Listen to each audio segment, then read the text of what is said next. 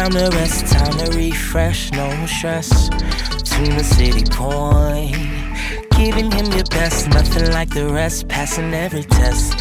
You know he's the one, yeah. Taking time to rest, time to refresh, no stress. Tune the city point, giving him your best, nothing like the rest, passing every test. You know he's the one, yeah. Taking time to rest, time to refresh, no stress. Tune the city point. Yo, good morning, everybody. It is so good to be able to be with you all on this Palm Sunday 2021. What a blessing it is. We have been in the midst of this pandemic for over a year, and God has blessed us to be able to do digital ministry here with you all. I want to jump straight into the word for today. We're going to be looking at Luke chapter 19. I'll offer up a word of prayer, and we will jump right into the text. Father, in Jesus' name, thank you so much for all that we have experienced already in this worship service. I thank you for the music that has gone forth. I thank you for every person that has played a part in it. Thank you for everyone that is gathered together digitally to hear this message and to worship together and build community together. I pray in the name of Jesus that you will preach through me in a way that is real, in a way that is relevant, in a way that is transformational, exactly the way that you would have it to be according to your divine will in the name of Jesus. I pray, God, that you will simply use me during this time as your vessel to preach to your people. And I pray that you will take all of the glory, honor, and credit because it belongs to you in the first place. It's in Jesus' name I pray. Amen. Let's look at Luke chapter 19. Luke chapter 19. Luke chapter 19, we're going to be reading from verse 1. Luke chapter 19, looking at verse 1. It says, Jesus entered Jericho and was passing through. A man was there by the name of Zacchaeus. He was a chief tax collector and was wealthy. He wanted to see who Jesus was. But because he was short, he could not see over the crowd. So he ran ahead and climbed a sycamore tree to see him, since Jesus was coming that way. When Jesus reached the spot, he looked up and said to him, Zacchaeus, come down immediately. I must stay at your house today. So he came down at once and welcomed him gladly. All the people saw this and began to mutter, he has gone to be the guest of a sinner. Verse 8 says, but Zacchaeus stood up and said to the Lord, look, Lord, here and now I give half of my possessions to the poor. And if I have cheated anybody out of anything, I will pay back 4 times the amount. Jesus said to him, today salvation has come to this house, because this man too is a son of Abraham. For the Son of Man came to seek and to save the lost. For a few moments, I just want to talk from the subject, Jesus is for everybody. Jesus is for everybody. Jesus stayed in more beef with religious people than anybody else. You will find this theme throughout the gospel writings, through Matthew, through Mark, and through Luke, and through John. There's this theme there where where his moves are constantly being scrutinized by the people who were the hyper-religious folks and were the religious leaders. The essence of Jesus' ministry, in essence, could be summed up in one scripture where he responds to the Pharisees by saying, healthy people don't need a doctor, sick people do. I have come to call not those who think they are righteous, but those who know they are sinners and need to repent. This is the heart of Jesus' mission.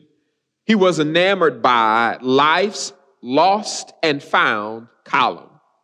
And because of this, Jesus broke all of the religious social norms, and he often found himself spending time on the margins with those that were religiously marginalized and those who were the ostracized people. My old pastor used to put it this way, that Jesus came for the least, the lost, and the left out. And I just feel that if this is who Jesus was after, that too ought to be the primary focus of his church. They ought to be about the religiously marginalized, the people who have been turned off by the religion, the people with questionable past and perhaps even questionable presence. You see, Jesus had the uncanny ability to see people and see past their sins, to see their souls and to see their humanity. So whether it was the rich young ruler whose wealth was too much of an object of worship for him to become a worshiper of God, or the woman at the well who had 5 times lost in marriage and was currently with somebody else's husband, or the centurion whose son was sick to the point of death, or the shady tax collector Matthew that he had made one of his disciples. Whoever it happened to be, Jesus had the uncanny ability to see past what was problematic in people, to see a human being and to see a person that was worth saving. There is a story that illustrates this pretty well. It is the story of Zacchaeus in Luke chapter 19. Jesus had entered the city called Jericho, and there is this madness going on like a celebrity sighting in the middle of Times Square. Crowds are beginning to gather, and they are gathering not because of a speech, but it is the kind of gathering of people that you see when they spot a celebrity. They just gather all of a sudden, and they pounce, and they walk, and they yell, and they scream, and they stare as the person walks. This is the scene as Jesus walks through Jericho. Crowds are thick. People are yelling like it is the early 90s and it is a New Edition concert. There's so many people and the crowd is so thick that it is hard to even get a glimpse at Jesus. One person by the name of Zacchaeus came up with the novel idea that he would climb a tree to get a better view because he could not see over the crowd because of his stature. Luke chapter 19, verse 3 says of Zacchaeus, he wanted to see who Jesus was. Now, to get this, you've got to see the context of where we are in this story of Jesus. By this time, we are a little over a week before the crucifixion and resurrection of Jesus. We are at the peak of his New Testament ministry. He is no longer the new and the unknown personality within the region. No, he is by now the one whom people have heard or witnessed feed 5,000 people with just 2 fish and 5 loaves. He is the one who has cast out demons. He is the one who has restored sight to the blind. He is the one who stood at the tomb of Lazarus and spoke the words, "Lazarus, come forth." And though Lazarus had been dead, he was brought back to life. People who were disabled are walking now because of this Jesus.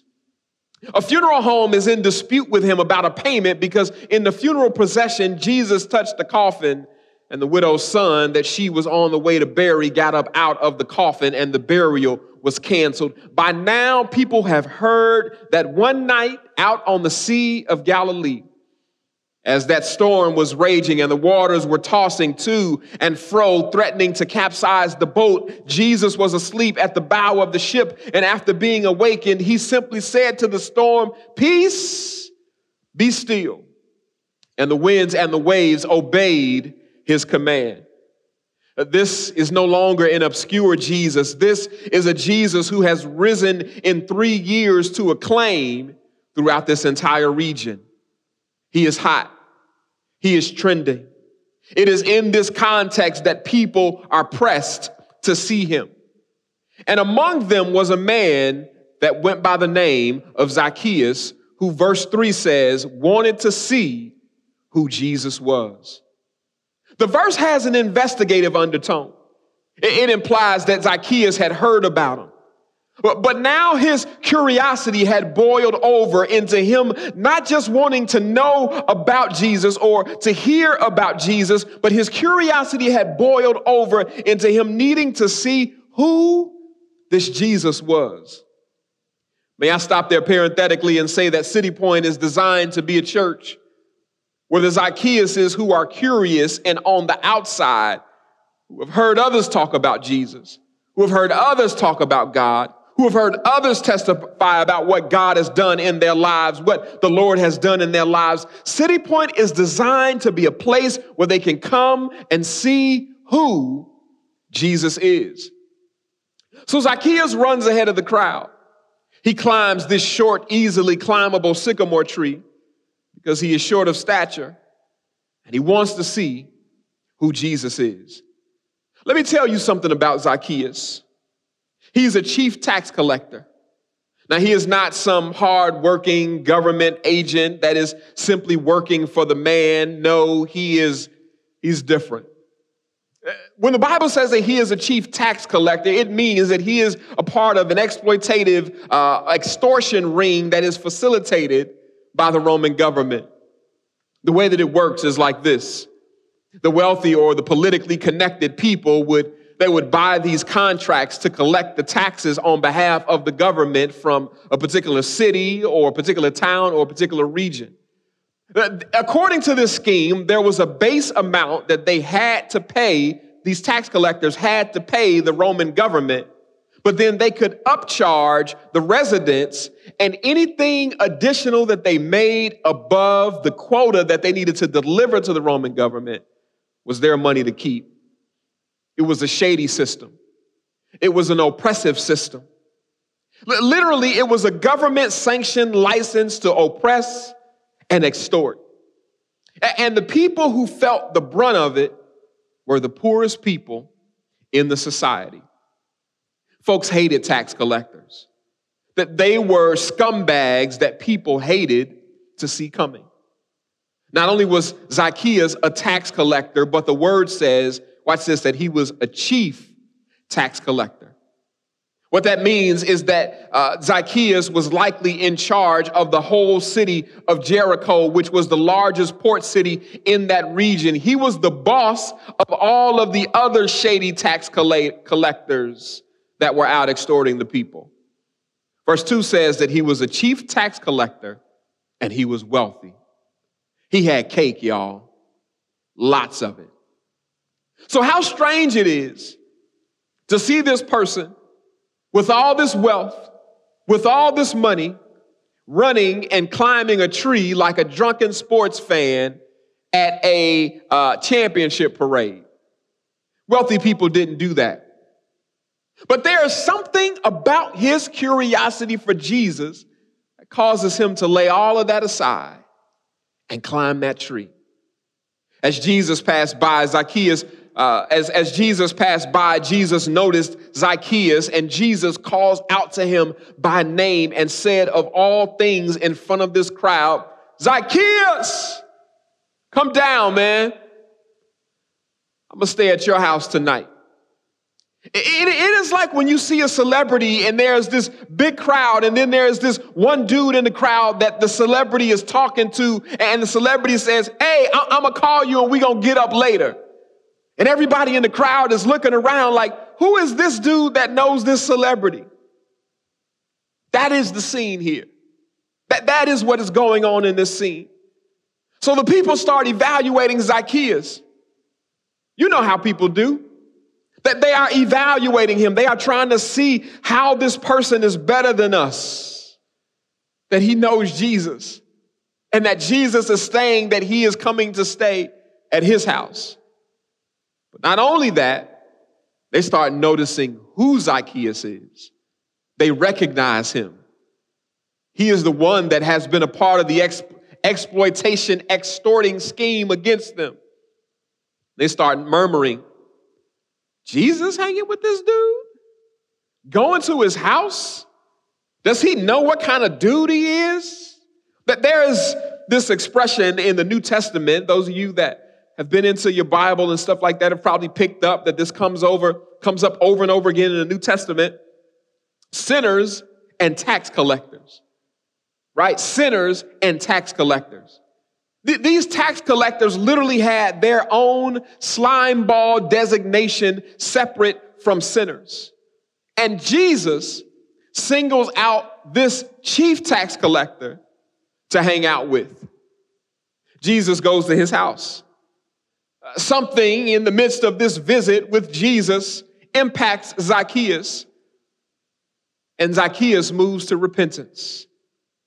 He says, here and now, I give half of my possessions to the poor, and if I have defrauded anyone, I will repay 4 times as much. Let me rewind the scenario to make sure that you don't miss what is going on here. Jesus goes to Zacchaeus' house. We do not know in Luke's narrative what exactly impacts Zacchaeus about Jesus. We do not know the words that Jesus says to Zacchaeus, but something happens. Something happens where this one who is exploiting, where he is a part of the oppressive scheme against the poor, something happens in this encounter with Jesus that moves him to repentance.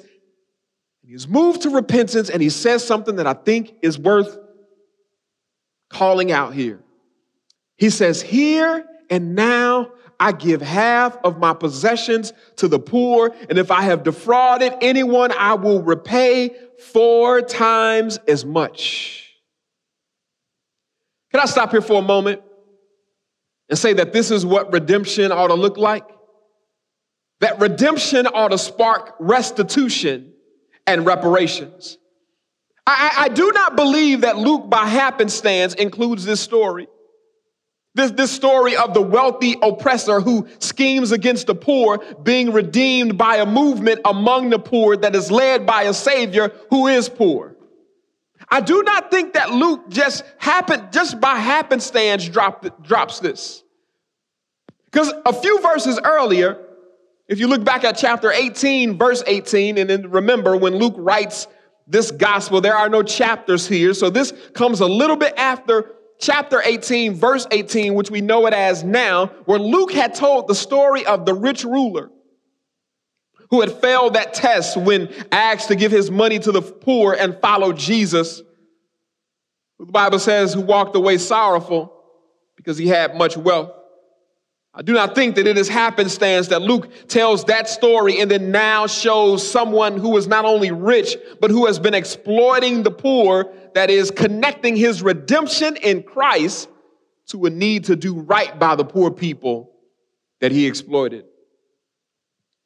Dear Southern Baptist Convention, if you really believe in racial reconciliation, my question to you this morning in the spirit of Zacchaeus is, what will you do with the blood money in your endowments that came from slave owners who made their fortunes off the bodies of enslaved Africans? Let me say to you that if your righteousness rose to the level of Zacchaeus, if you really were as much of a literal interpreter of scripture as you claim, you would pay back 4 times as much. You would go through your records and identify the lands that were owned by slaveholders that were bequeathed to you, that were donated to you. You would go back into your records and you would look at the big donations that were given by the slaveholders that were obviously profits from an oppressive enterprise. You would do what Zacchaeus did, and Zacchaeus said, if there's anybody that I have wronged, I will pay back 4 times as much. Yes, redemption ought to come with restitution. Repentance ought to come with reparations. If I break down your fence, yes, you should forgive me, but I should repair it. Let me say that one more time. If I tear down your fence, yes, you should forgive me, but yes, I should repair it.